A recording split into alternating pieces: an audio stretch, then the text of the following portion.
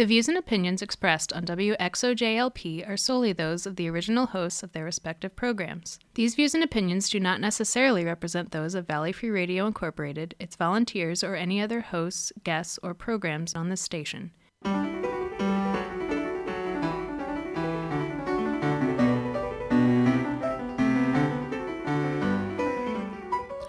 Good evening, and welcome to Civil Politics here on Valley Free Radio.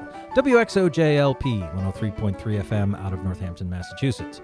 I'm host Michael Dow, doing the show tonight with my good friend John Roberts and a couple of special guests.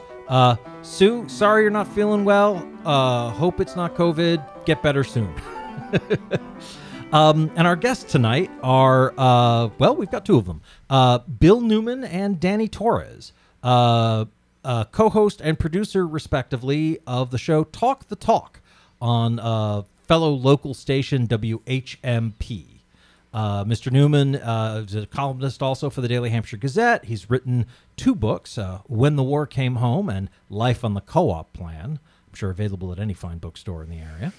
And he's also been practicing law here in Northampton for 47 years, which is almost as old as I am. And Danny, of course, he's co-host of the Panorama show on HMP on Saturday mornings. He's also local podcaster. You were doing a show for a long time called Collateral Banter. And longtime listeners may recall that he's joined us once or twice, most notably on primary night back in 2020. That was a wild one, huh? That was a lot of fun. Yeah. That was a lot of fun, but also just like that, oh, Biden, really? Yeah. And that feeling has not gone away for me. I don't know. Danny, you're one over, right? You're riding with Biden all the way, right? Ooh, we're gonna start there. I that's gonna be a long conversation. You want to start there? We have an attorney who knows you've got at least a little experience with civil liberties. Is this a good time for him to take the fifth? Dan, you have the right to remain silent. Everything you say can and most assuredly at this station will be used against you. You have the right to an attorney, and I'm sitting right here in case that's helpful. That is very helpful, actually. Thank you very much. And here's one that our host should know. You have the right to stop the questioning at any time. Here's my answer to you. I wish Joe Biden had made the decision not to run and allow the Democrats to choose another candidate. I believe that any other candidate besides Joe Biden would have a better chance at beating Donald Trump.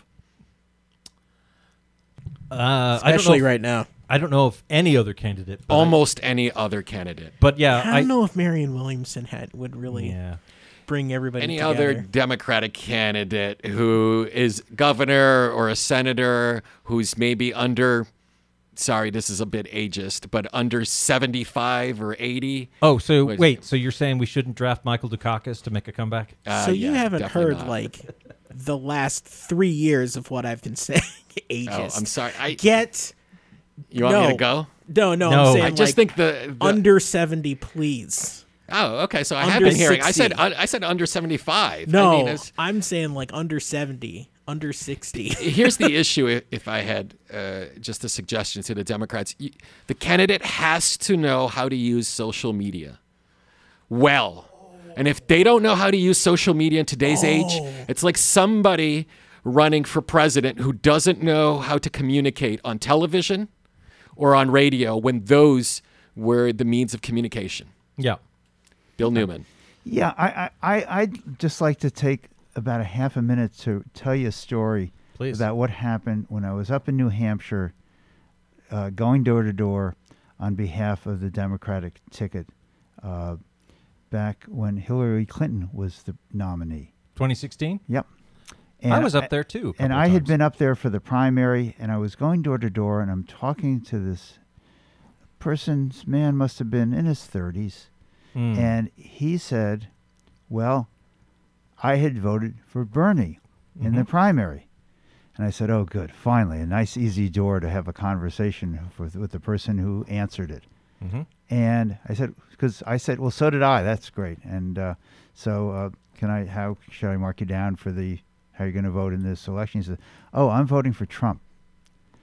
And I said, That's what I did say. I went a lot of for a while. What? Yeah. But I remember this conversation because it was so interesting to me, because the reasons he was attracted to Bernie were the same reasons he was attracted to Trump. Now, he was going to mess things up. Well, he was willing to take on the establishment. He was willing to say all sorts of things to the establishment that we can't say on the air. And that was really attractive. And this right versus left, democratic socialist versus whatever Trump was being described as. Shameless opportunist who was willing to say anything. That's one way. That's a good description. But this right versus left was not what was critical to this voter.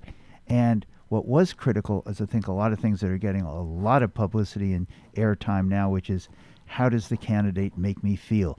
Does he speak for people like me? And for this person, Bernie and Trump did that. And I thought that was fascinating. I think it's fascinating. I certainly encountered people like that from time to time. I also had an interesting conversation with another door knocker who was couldn't actually vote because he was born and raised in Liberia, but he'd come over here because he cared about him. You know, he was living here and he cared about democracy and whatnot. And he said, "I've seen a country in civil war. Voting for Mr. Trump, if he wins, I feel like I'm worried we're going to go that route." And turns out he was right. Or at least we've had a coup attempt, so that's new. But the thing that really surprised me was I didn't realize that people were attracted to Bernie Sanders for reasons that were completely the opposite of the reasons why I was attracted to him.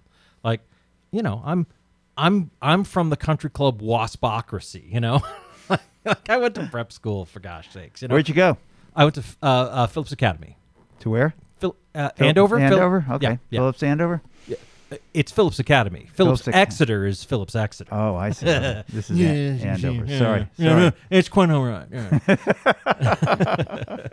Yeah. Like I literally, my family belonged to a country club that was founded by my great-grandfather. Kind of thing.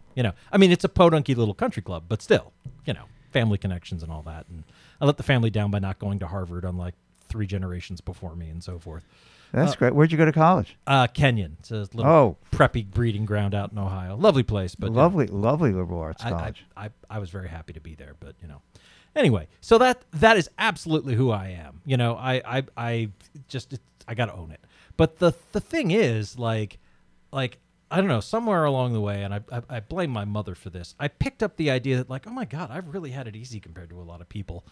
Wow, other people seem to be working a lot harder than me, running harder and harder just to stand still.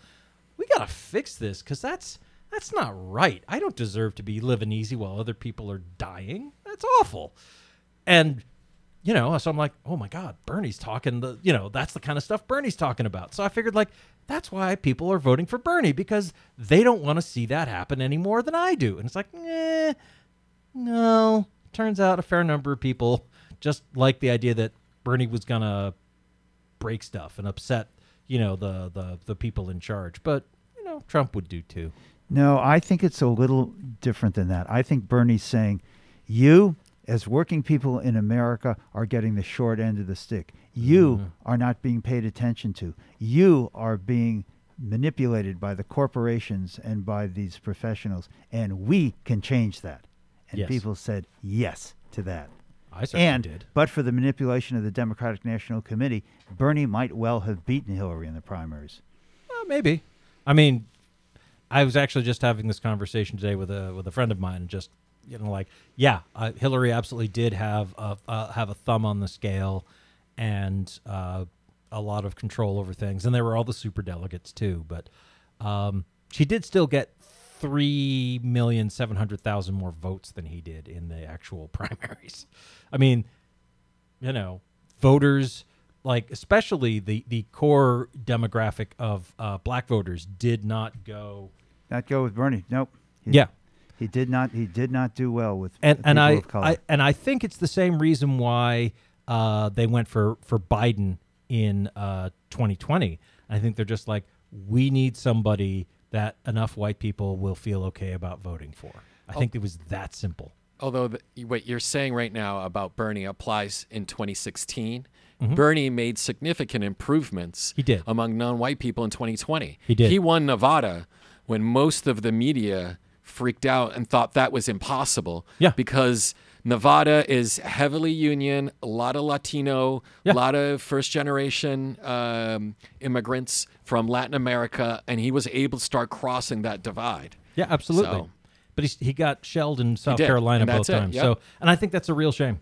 So, But yeah. one thing that really crossed over for me with Bernie from 2016, it really seemed like his whole campaign seemed like it was a way to shake things up. Like he wasn't really targeting the White House. He wanted to push everybody else to the left, which I totally respect. You know. The problem is that in 2016, he had some issues talking to minority voters, of which I am one, and it really was not great. It was very tone deaf in some ways. I forget the specific examples, but he did improve in 2020, but that still affected like my feeling about Bernie in 2020. And as well as 2016, when he was going forward in 2016, and everybody was like, "Wait, he can actually go for it." Then it was really like this weird thing. Like his announcement was just on a lawn, Yeah. like in front of the Capitol or something. There are like 5 people there. So I was like, okay, so he's running for that. Now he's trying for it, but can he do it? Does he have the ground game to do it? And so does that make sense? Like that confusion? Go ahead. You know? I was just going to say that Bernie's introduction to politics as a New York lefty, which is what he was, Yes. was very much steeped in the labor movement. It was class-based. Yes. For Bernie, the civil rights movement was about class first. Race, obviously a part of that, but that wasn't the driving ideological piece of Bernie Sanders. It was, how are these rich people sticking it to everybody else? And we will all rise together. And I think he did find the involvement of people of color in the campaign to be a learning experience, but it cost him, particularly when he got to South Carolina, Yes. Yeah. It did. where the Clintons were part of the family, Yeah. and he wasn't. Yeah. He should have walked across the bridge. Everybody else did. The Democrats were all there, Pettus Bridge, as you know, it's kind of one of those pivotal moments in U.S. history. I think that happened in 2020. Instead, he was campaigning, and the mainstream media did take him on about that and saying, where was Bernie? He was campaigning while everybody else was paying their respects to walking across that bridge, and the importance and the symbolism behind that. Look, I think part of is what Bill Newman is saying. I also think it's the fact he's grown up most of his political life in Vermont, and where a lot of the issues there, and that plays because Vermont is not a very diverse state. Yeah. It's also not a very urban state, and I think that plays a role of it not being very diverse. It's very rural. Yeah. Yeah. It's America, you know? Yeah. And New Hampshire and Maine as well, but Vermont, not diverse. Yeah. It's not the first thing that comes to mind. Yeah. And you're right. He's very class based. Like I remember like reading about his history, and where he like what he did like growing in politics, where he was state like everything that he was doing, and it was very class based. It was very like you said. What is going on? Why is this happening? This is dumb. You know, like all these people have so much power and we don't. That should change. You know, and that all made a lot of sense. It's too bad that it just seemed like he didn't start off like really going for the gold, and I think that really hampered him in 2016. And then in 2020, that like he had more and he was communicating more, but then that was after like 4 years of Trump, and everybody was freaked out. Yeah. During COVID, and everybody was freaked out because they didn't want a Trump again. So there's this like boring white guy that's over here that the Democrats keep trying for the middle. And then, And they found it. yeah, they did. Well, the elites of the Democratic Party, if I remember correctly, they united behind one candidate, and that was Joe Biden after his win in South Carolina. And by uniting behind one candidate, it's a lot easier to defeat somebody like a Bernie Sanders. And it's the same thing I think the Republicans are trying to do right now in 2024 with uniting either behind Nikki Haley, who would probably defeat Joe Biden in a national election easily, or even Ron DeSantis, who I believe will very likely defeat Joe Biden if he were to win a nomination. Sorry. Probably. Probably. And I just think a lot of it is his youth plays a role into it, and the fact that he can play a little bit of the Trump populist card, and I think he's trying to find a middle ground between elite establishment and Trump populist rage on the right. Well, and the fact that he's an embarrassing, goofy-looking idiot is not really a disqualifier. I should have learned this lesson when I was a little kid, because one of my earliest memories is seeing Richard Nixon on television and just wondering, like, what is wrong with that man? Like, that grown-up seems weird. There's something off about him. Was it the sweat? Might have been. I don't remember. I just, like, it was the first time I'd ever had this experience of, like, I don't trust that grown-up. What's wrong with that grown-up? That was new for me at the age of 3. Well, when Richard Nixon debated JFK on television, people who heard on the radio supported what Nixon said over people who Kennedy, saw that on TV. But people who saw it on TV Yeah. thought Kennedy was better. I've heard that too. Yeah. Yeah. One of the sidebars of the Nixon-Kennedy debates was that Nixon and Kennedy were both in the makeup room before going on television. And the makeup person came to Kennedy and said, would you like the powder and the this and the that? And Kennedy said, no, I don't need anything like that. And they went over to Nixon and said, well, would you like this, Mr. Vice President? He said, oh, he's not doing it. No, not for me. Nixon left the room, and Kennedy said, come back on here. Let's have the makeup. Yeah. Because he understood. He understood television. Wow. And Nixon didn't. That's awesome. You know what? That goes back to what it's the same what reason you were why saying. Sylvester Stallone did Stop or My Mom Will Shoot. He thought Schwarzenegger was going to do it, so he jumped on it. Okay. It's like what you guys were saying with social media. Nixon didn't understand television, like a lot of people in Congress. A lot of people in Congress, like even younger people, don't understand social media. Since they don't, they're getting like screwed online, which is now the television. Like Exactly. television, this is something I like talking about. Television viewership is down across the board because of various things, streaming and cable and just videos online, YouTube, TikTok, things like that.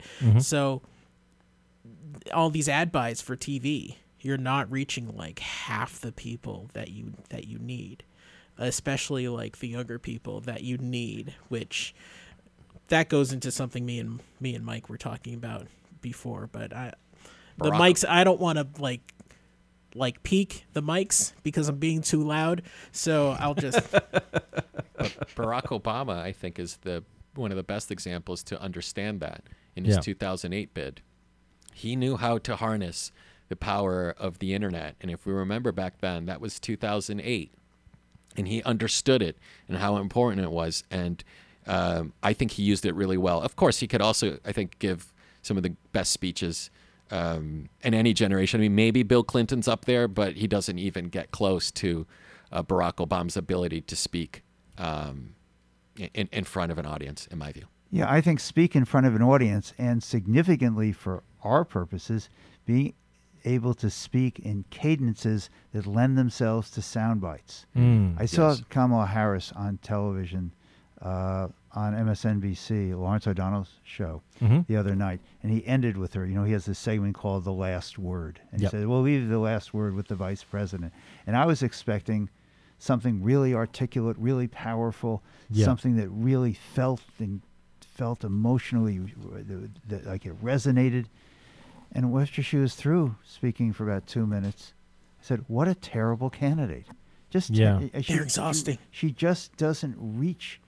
She doesn't reach me, and I don't think she reaches most people. And we talk about presidential, vice presidential candidates of color, and I think Barack Obama, in terms of being kind of Kennedy-esque for his time and place, to have that ability to speak in a way that really resonates inside you, Obama could do that. Yeah. Biden doesn't do that. No. Harris doesn't do that. No. Trump, for some people, does that. Inarticulate as he is, idiotic as the things he says, incoherent as his sentence structure tends to be, he nonetheless says to people and resonates, his words resonate within them, "I speak for you. We hate the same people." Yeah, and that's really important. You know, there's this really cool video about how Trump and about how Bernie speak. Just the way that they communicate, the word choice, and where they put their emphasis, and how those qualities like lend to people getting like really interested. Like Trump doesn't use words that have more than 3 syllables. He has like a lot of exclamation points and striking things at the end of his sentences, and that really gets people in. He has this drumbeat like of how he speaks. And our president and vice president don't have like a style of speaking that really lends itself to bringing like people leaning in. Like they're exhausting to listen to, both of them. Right, which is one of the, I think, bad raps that Biden gets. See how old he is? Look at how he speaks. See what a terrible candidate is? See, he's old. And the answer to it has always been like this. Yeah. Yeah. Yeah. He's been old since he's been 20. There's a reason why I think he... yeah. I think there's a reason why, he was stealing the stump speech of Neil Kinnock, back 30 years ago. 40 years ago, 30 anyways, yeah. Who was a Welsh Labour Party politician, ran head of the Labour Party for a while in the UK, who, failed to beat Margaret Thatcher, but certainly had real charisma, which amazed me because at first I thought, who's this guy? I was in England in 1990. I was at university for a year, and I thought, who's this Kinnock guy? And I was like, oh, all right, he's interesting, actually, Too bad he can't beat Thatcher, but I think some candidates are in tune with the zeitgeist of the era, and it's tough to decide what the zeitgeist is. And I think we can debate what that is, but I think Trump understood what Bernie tapped into the left, and I think he created what he thinks is a counter to that is I am against the system that has oppressed you. And so he's really used that sort of anti-establishment fervor and captured it on the right. It's the only thing to me that makes sense when you see how much support he gets despite attacking everything conservatives have always defended throughout my entire life. But he gets away with it. And I think it's because a lot of people feel an anger towards the establishment and the elites. I think the conservative movement at its core is about grievance and anger, like sort of a fear and keeping the stuff you don't like at a distance, and all of the things they talk about and claim they valued sound good, but in the end, I think they were sort of signifiers and distractions and sort of covers. Like the political rhetoric of I believe in the right of the citizen and one person, one vote, and all Americans are created equal, and we should have representative democracy and so forth. All of these values, we can give lip service to them. I can talk about these things, and I care about I actually do want, some, person with dark skin from Puerto Rico or whatever, or some person who's moved here from another country and become a citizen. Yeah, I want them to vote. I don't care where they're from. I don't care if they don't speak a lick of English. Like if they're a citizen, I think they, they have a right to be heard and have a voice in how the country goes, and they deserve to be represented by their politicians and participate in the life of the country. Whatever, just as much as I do. They're a person, and a white supremacist can use the same kind of rhetoric and feel comfortable with it so long as the country is overwhelmingly white, because you'll get the same results. You'll get white dudes in charge because, well, if almost everybody's white, almost all the candidates will be white. So you'll vote for white people and it'll be this sea of whiteness.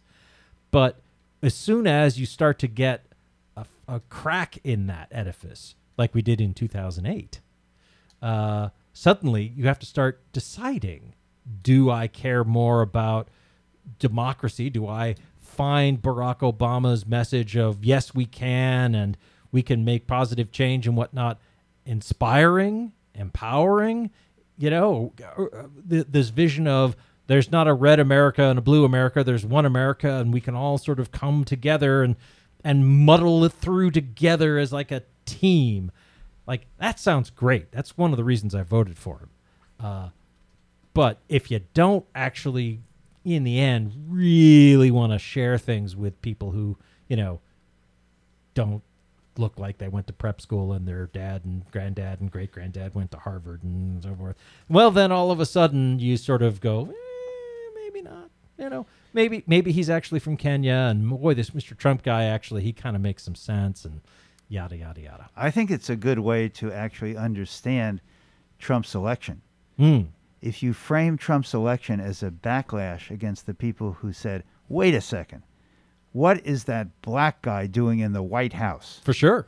And Trump, well, you know what? He resents him just as much as I do. And he's saying and implying all the things that I can't say, much as I want to be able to. That's what I mean, he really taps into the underlying racism of America in a very poignant and disturbing way. And he does it in a way that really, I think, ends up aggregating the underlying current in American politics of fascism, of authoritarianism, of racism. And we want a strong person, because the kind of leaders like a Dwight Eisenhower in the 50s would get 0 votes today. But Trump, tapping into this reservoir of hatred and ill will and racism, that's what has propelled him. And it's what still motivates the base, and I think gives him that underlying base of 35-40% of the electorate as his base of support. Yeah, I agree. And I think that's one of the bitterest pills for me personally, which, is all I really care about. To swallow in all of this is just realizing. That's going to really cut down on the contributions to XOJ, I'm afraid. Well, and actually, you know what? Let's. I'll put a pin in this. We'll come back to it perhaps in the second half. We should take a moment, play some PSAs, promos, and station IDs. Perhaps keep the dark powers of the FCC happy. And then, we'll be back with more civil politics here on Valley Free Radio in just a couple of minutes. Please don't go away. We'll be right back. What's going on? This is Omega Sparks. And this is your boy Swats. And you're listening to Valley Free Radio. WXOJLP 103.3 FM in Northampton, Mass. Keep it locked in. Yeah. Have you heard of the Living Building Challenge? The Hitchcock Center for the Environment in Amherst invites you to explore a revolutionary new kind of building. Generating its own electricity and using only water collected on site from rain, the Hitchcock Center is our region's first public environmental education center, demonstrating the highest standard of sustainable design. Come visit us, the Hitchcock Center, 845 West Street in Amherst. For more information, visit hitchcockcenter.org.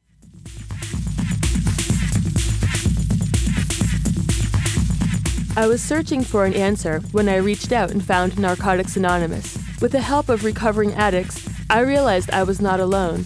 Call Narcotics Anonymous toll-free at 1-866-NA-HELP-U or log on at newenglandna.org.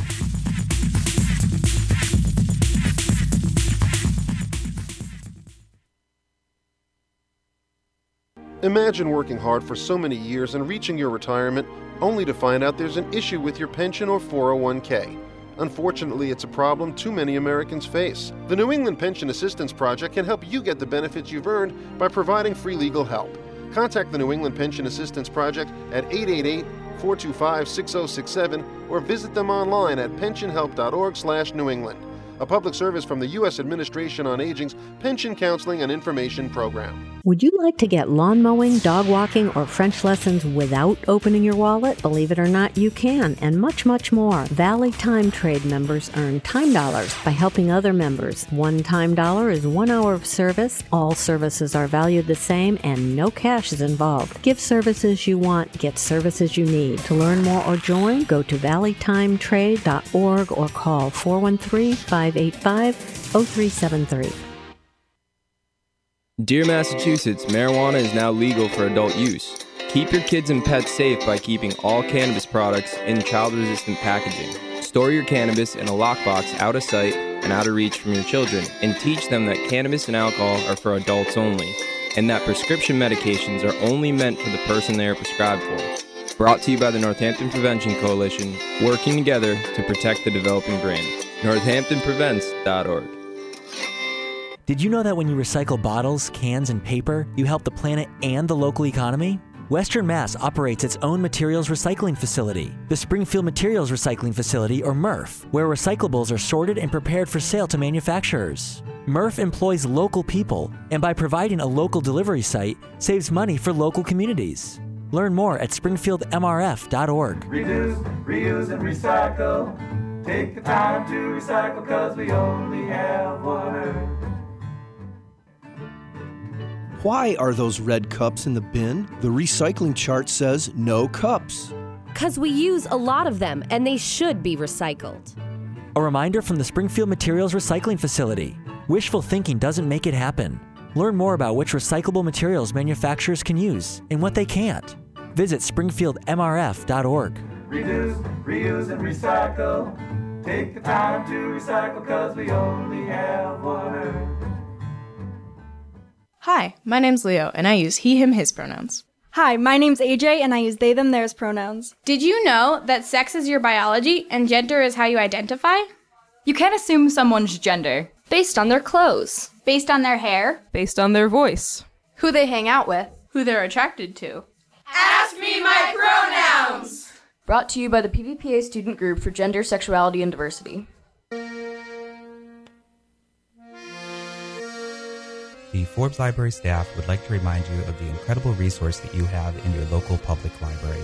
We have tens of thousands of books for you to check out, music CDs, movies, newspapers from around the region, the state, and the country. We have a wide variety of magazines and free computer and internet access every day. We also have our incredible reference services there to help you answer particularly vexing problems. All of this is free, locally available at 20 West Street in Northampton, so come by and check us out in person or at www.forbeslibrary.org or call 587-1011 for more information.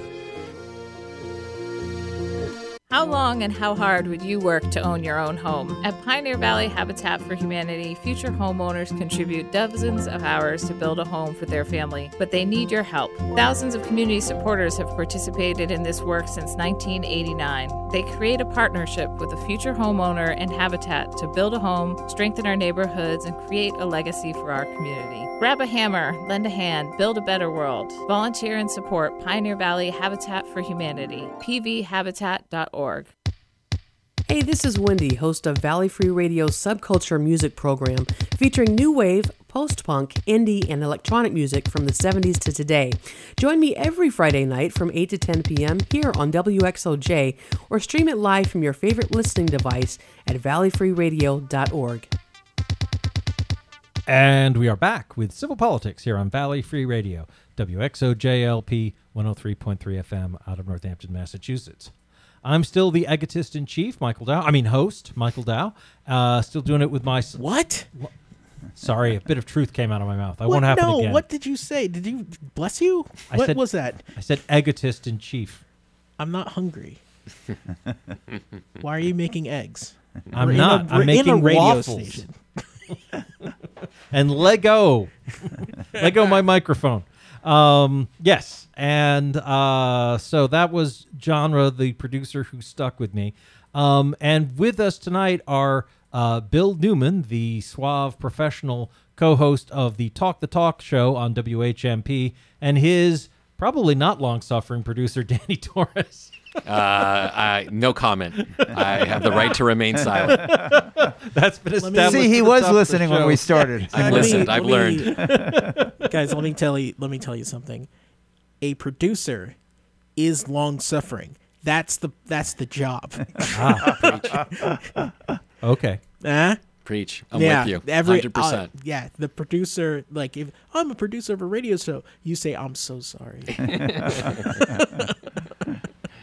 Well, so before we get on to serious stuff, so Bill, does that mean you're also a compulsive narcissist? Because I mean, that's I own it. Oh, that's what we in the law call a leading question. I object. It's not cross-examination. It's open-ended. I'm sorry. I thought I got permission to treat the witnesses hostile. And you've succeeded.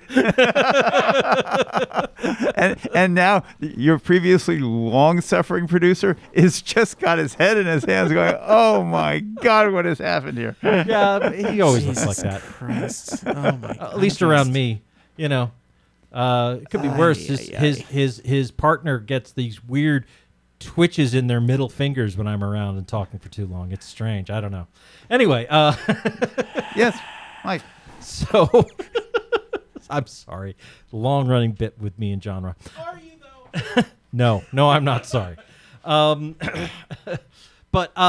we were talking about what's going on with the Democrats and polity and so forth, and was lamenting just.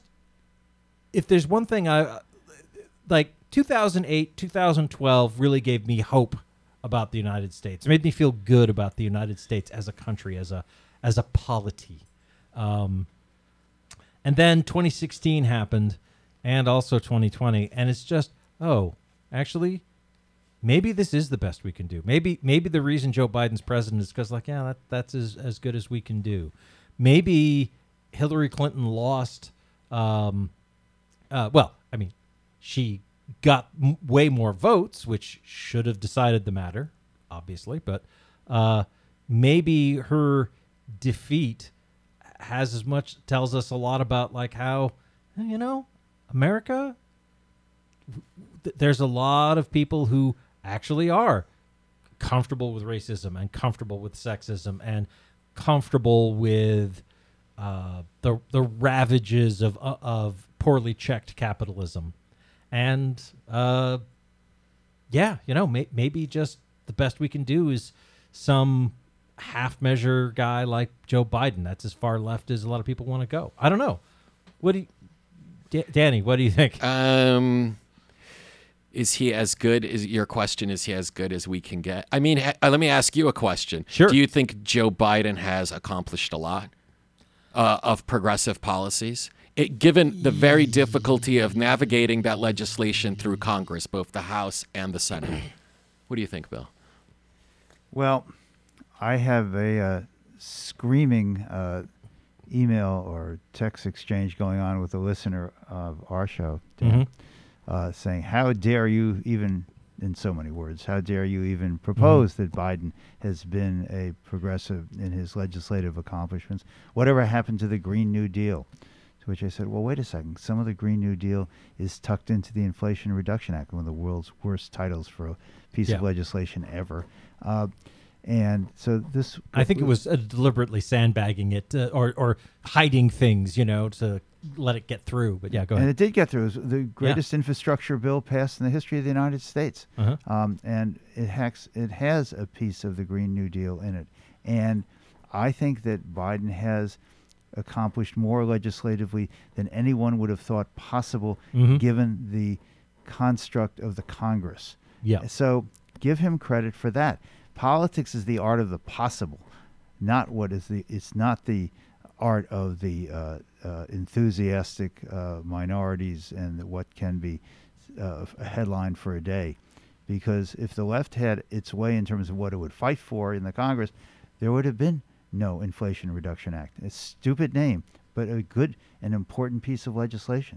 Yeah. Though I think also one thing about President Biden's his administration. Although, by the way, inflation reduction is something that people are really in favor of. So maybe it's not quite as bad a title as. Well, inflation reduction is actually not a bad thing. It's no, it's a good thing. Yeah. It's good to not have people. Boring. It is boring. It is eat your broccoli.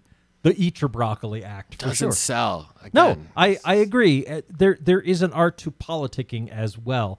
Green New Deal, actually pretty darn good label, which I think is part of the reason why Joe Manchin and Kyrsten Sinema were so eager to get rid of it. Because they didn't want to. They wanted to please the hands that were feeding them. And I think actually, just one of the lessons I took from this is like, having an assembly of states that has equal power to an assembly representing the actual populace is a really bad idea. Because each state can be its own corrupt little fiefdom. And West Virginia is an excellent example of that, just for one thing. And Arizona, I remember I was out in Arizona back in 1995 for a little while because a friend of mine was pregnant, and she wasn't sure if the dad was going to stay in the picture, and there were other problems she had. And I was like, I'm just working at a Friendly's. I can quit and go out there and help out for a few months. So I did. And I was struck by the big argument over the cap, the taking water from the Colorado River and purifying it and using that in the drinking water in Tucson. And there were complaints because it was destroying the pipes in people's homes because it wasn't sufficiently clean to it was like the same kind of problems that they later had in Flint. And I was just thinking, like, my God, the Republicans who are running this state are messing with the water supply of a major urban center in a desert. How stupid can you get? Well, stupid enough to pretty much can remain in power in that state for decades to come. So I guess the joke was on me. I don't know. Maybe it's what P.T. Barnum was talking about when he said no one ever went broke by underestimating the American public. I think I appreciate your being able to make some light of this. But that said, I'm a gadfly. Look at West Virginia for a moment, because we were talking earlier in the show about the Kennedy campaign and the Kennedy administration. And Kennedy won the Democratic nomination because he won West Virginia. Oh, really? And there was a time it was when a strong West Union Virginia state. was a solid Democratic state. Yeah. And I remember I was at a restaurant in Northampton. This goes back some years now, and Congressman Neal, probably not a favorite of your listening audience, but my actual congressman. Yeah, Richie Neal was there, and he had been on our show because back when, long before the Danny Torres era on WHMP, Congressman Neal represented Northampton. Oh, really? Yes. And so he would come on the show. And I would like to talk to him about the Irish Peace Accord. He had a lot to say about it. So it's the shining example of what someone actually can accomplish, leaving aside whatever your differences in politics the are Good about. Friday Accord's great achievement. It was Absolutely. a very great achievement. Anyway, we ended up talking about West Virginia, and he was absolutely ballistic about Donald Trump having carried West Virginia by 65% to 35%. He said, this was Kennedy country. And I think he told me that as a very young man, he had been down in West Virginia canvassing for Kennedy in 1960. And I was just shocked when I said, wait a second, this Democratic state, solidly Democratic state, now went 2/3 or more for Donald Trump. What happened? And I think that it's kind of a microcosm. Looking at what happened there really tells you a lot about what has happened across the country. I don't disagree, and and it's a more shocking trend when one considers, why is there a state of West Virginia? Like historically, the reason it got carved out of Virginia is that was the section of Virginia that was most loyal to the Union during the Civil War. They wanted to be their own state, so that's what happened. Sorry. Go ahead, Danny. You were about to say. Well, I had another question for you guys that I was curious. Since we talked about Bernie and Trump as sort of populist, anti-establishment like figures in their respective parties, my question to all three of you is, why do you think it's happening in this moment now? I mean, that we're living in. I mean, why aren't we having quote unquote more normal politics like we had in the 90s? Because our establishment is failing us. On what issues? Everything. Everything. I think. Well, pretty much everything. But so I had the opportunity a few times in my life before he passed to vote for Ted Kennedy for Senate. And I think the first time I think he was running in '88, so I think the first time was the very first election I got to vote in. But certainly whenever he got reelected after that and so forth. So 2 or 3 times. And I kept sort of coming back to thinking like, God, I really want to vote for the guy who did Chappaquiddick. Can I really feel comfortable voting for this guy, with the, lurid rumors about, sexual misconduct and I kept coming back to that pithy summation by comedian Dennis Leary. He's a good senator, but a bad date. And I just thought, okay. And I thought, this is a man who grew up with enormous wealth and influence and lots of advantages. And he and his brothers sort of absorbed that lesson of hey, when I think a lesson they learned ultimately from someone like FDR or Teddy Roosevelt, it's like, hey, when you're born at the top, make sure that things aren't too bad for the people whose shoulders you're standing on. Because if you don't, sooner or later they break out the guillotines. And, and I don't know, Bobby Kennedy certainly actually seemed to have an actual sense of compassion. I don't know about his brothers, but, and to me, I think that motivates a lot of it. And if you look at what are the great crises facing us right now as a society, they're kind of intertwined, but disenfranchisement of people through racism and sexism, people want to control their own healthcare and their bodily autonomy. And that's one part abortion rights and one part they can't afford healthcare and their healthcare is tied to their jobs and good luck. You've got to hang on to that job tooth and nail. And that's tied into wealth inequality. And the thing that generates wealth inequality is the way our global economy works. And that is exacerbating climate change and all of that. These are huge crises. They're intertwined. They're interconnected. We can't address climate change, which is the thing that's going to most immediately kill us, without also looking at things like wealth inequality and how corporations work and so forth. And there's no leadership on that, or not much. And President Biden has pushed us further along towards dealing with climate change than any president before him, and that's great. But it's like you've taken the first 5 steps, and we have 10 miles to go, kind of thing, or something. So, well, I think that the song that will become the new national anthem. Yeah. Should I make myself somewhat nauseated by saying this, but should Trump win this presidential election, the national anthem will become, you don't know what it's, big yellow taxi, you don't know what you got till it's gone. Oh, yeah. Because when Trump sticks it to the people who elect him, which is what all his policies will do, people will look back on Joe Biden really fondly. Mm-hmm. They will. Because, Trump is making a lot of headway in the polls because many people hate what Israel is doing in Gaza. I do too. And I do too.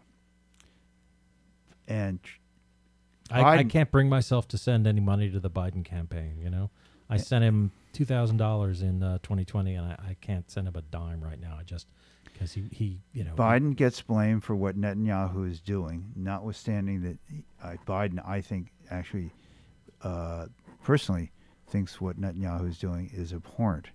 But he also came out right at the beginning and saying we're standing shoulder to shoulder with Israel, thinking that would give him some leverage with Netanyahu. And Netanyahu said, thank you very much for the bombs. I'm going to do whatever I want. And in order for me to stay in power, I need a war. And I need a war that shows that I'm killing as many people as I can get away with to show that we are going to destroy Hamas, which he's not going to do. And just today... but Biden gets the blowback on that here. Right, exactly. Exactly, because just today... rightfully so. Yeah, well, just... rightfully so, in my opinion. He could... Here's the thing. He could come out and say there should be a ceasefire. He could come out publicly. Yeah. And he hasn't. Right. That's what I mean. Yeah. Obviously, Israel isn't actually our puppet. We have a lot of influence. This is the thing. I'm going to turn down my mic so I don't peak right now, but this is the thing I was talking about when we were before. He has the opportunity to get a lot of people behind him if he just says, this is BS, stop it, we are not okay with this. They're not a lot of the countries are saying we should have a 2-state solution, and Netanyahu just said, no, we're not going to do that. Yeah, today he said that Israel should control everything from the river to the sea. And the thing is that a lot of people... That was Netanyahu? Netanyahu actually said those exact words. Oh, good. That's the thing. It just seems like that they're doing a genocide with our equipment, and we can say no, don't do that, and stop the equipment, but he's also bombing Yemen now, he's not when you're thinking about the politics of now, when you're thinking about the politics of where we are right now, not because in the 90s it was vastly different, which is really unfortunate. But when we're thinking about who we want to lead us, someone like this that isn't very vocal about what's going on, and he doesn't seem very vocal. He's making statements and he's talking behind the scenes and everything, but it's just like anything else. He's doing incrementalism when it's far too late. I have a slightly different take than I think you guys do. I think Joe I'm just Biden's mad, so no. And I understand that. I think Joe Biden is making what he thinks is the best political calculation that he needs to make right now, and I think if you look at the polls, a lot of Americans feel like Hamas is the problem. Forget the Palestinian question. It's Hamas. And if you do a ceasefire, you legitimize Hamas. And until they get the hostages back, they don't care. And I think that polls very strongly among Republicans, but I think we underestimate how well that polls among Democratic voters who will show up, which skew older and have at least a memory of their parents talking about or remembering history of the 1930s in Europe. Sorry, the reason why I'm bringing all of this up is it all goes to me. I've been reading a lot about the breakdown of democracy in Western Europe and what happened in Germany and in other countries, Austria, and also Russia's involved in that. So there are many more variables, I think, that are being played in Joe Biden's hand. I think he is now trying to rein Netanyahu back. In my view, I don't think the Israeli care that much about what Joe will say, because I think Israeli society has been pushed so far to the right, politically, democratically. The right-wing parties are winning, and they're winning voters they traditionally did not win. Yeah. And so I think they've reached a point where they want the American protection, but I believe they have enough money and power to exercise whatever power they want, and they don't really care too much. They care that Joe Biden was willing to protect them a little bit, but that's all they need. Yeah, that's my point. Well, Bill. I think that, first of all, I think that what is happening in Gaza is just reprehensible. It's atrocious. I don't think it's genocide, but I do think it's massive killing of innocent civilians done without remorse.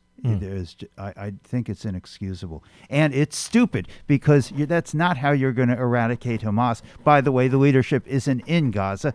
The leadership is in other countries in the region.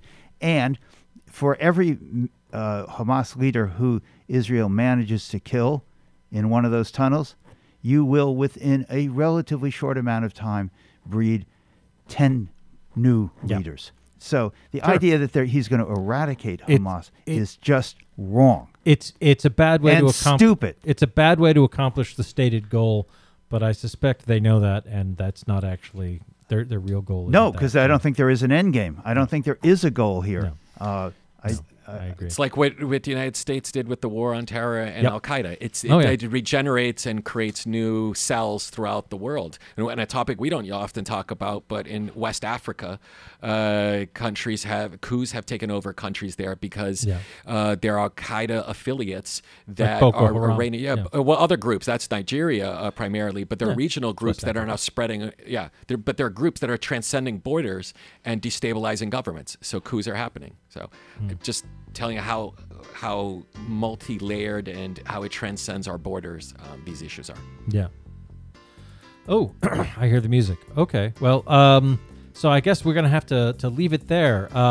Thank you very much to our special guests who joined us tonight. I kind of derailed us off of talking about some of the legal questions that I probably we originally thought maybe we'd get to for Bill. Next time. Yeah, please come back again, and you can opine about whether or not Mr. Trump might be able to run from a jail cell if he's actually convicted, and if that actually happens. So I'll quickly tell you, I think he can legally. Eugene Debs. Right. Okay. Well, that would be interesting. So anyway, thank you very much, Bill Newman and Danny Torres, the co-host and producer of Talk the Talk on WHMP, our sister station across town. Well, not a sister station, but friendly local neighbor. Yes, thank you. Across town. Thank you for joining us. That's going to do it for Civil Politics tonight here on Valley Free Radio. Coming up next, we've got a mix of music and then Subculture, followed by Table of Contents at 10, and then OK Asia at midnight.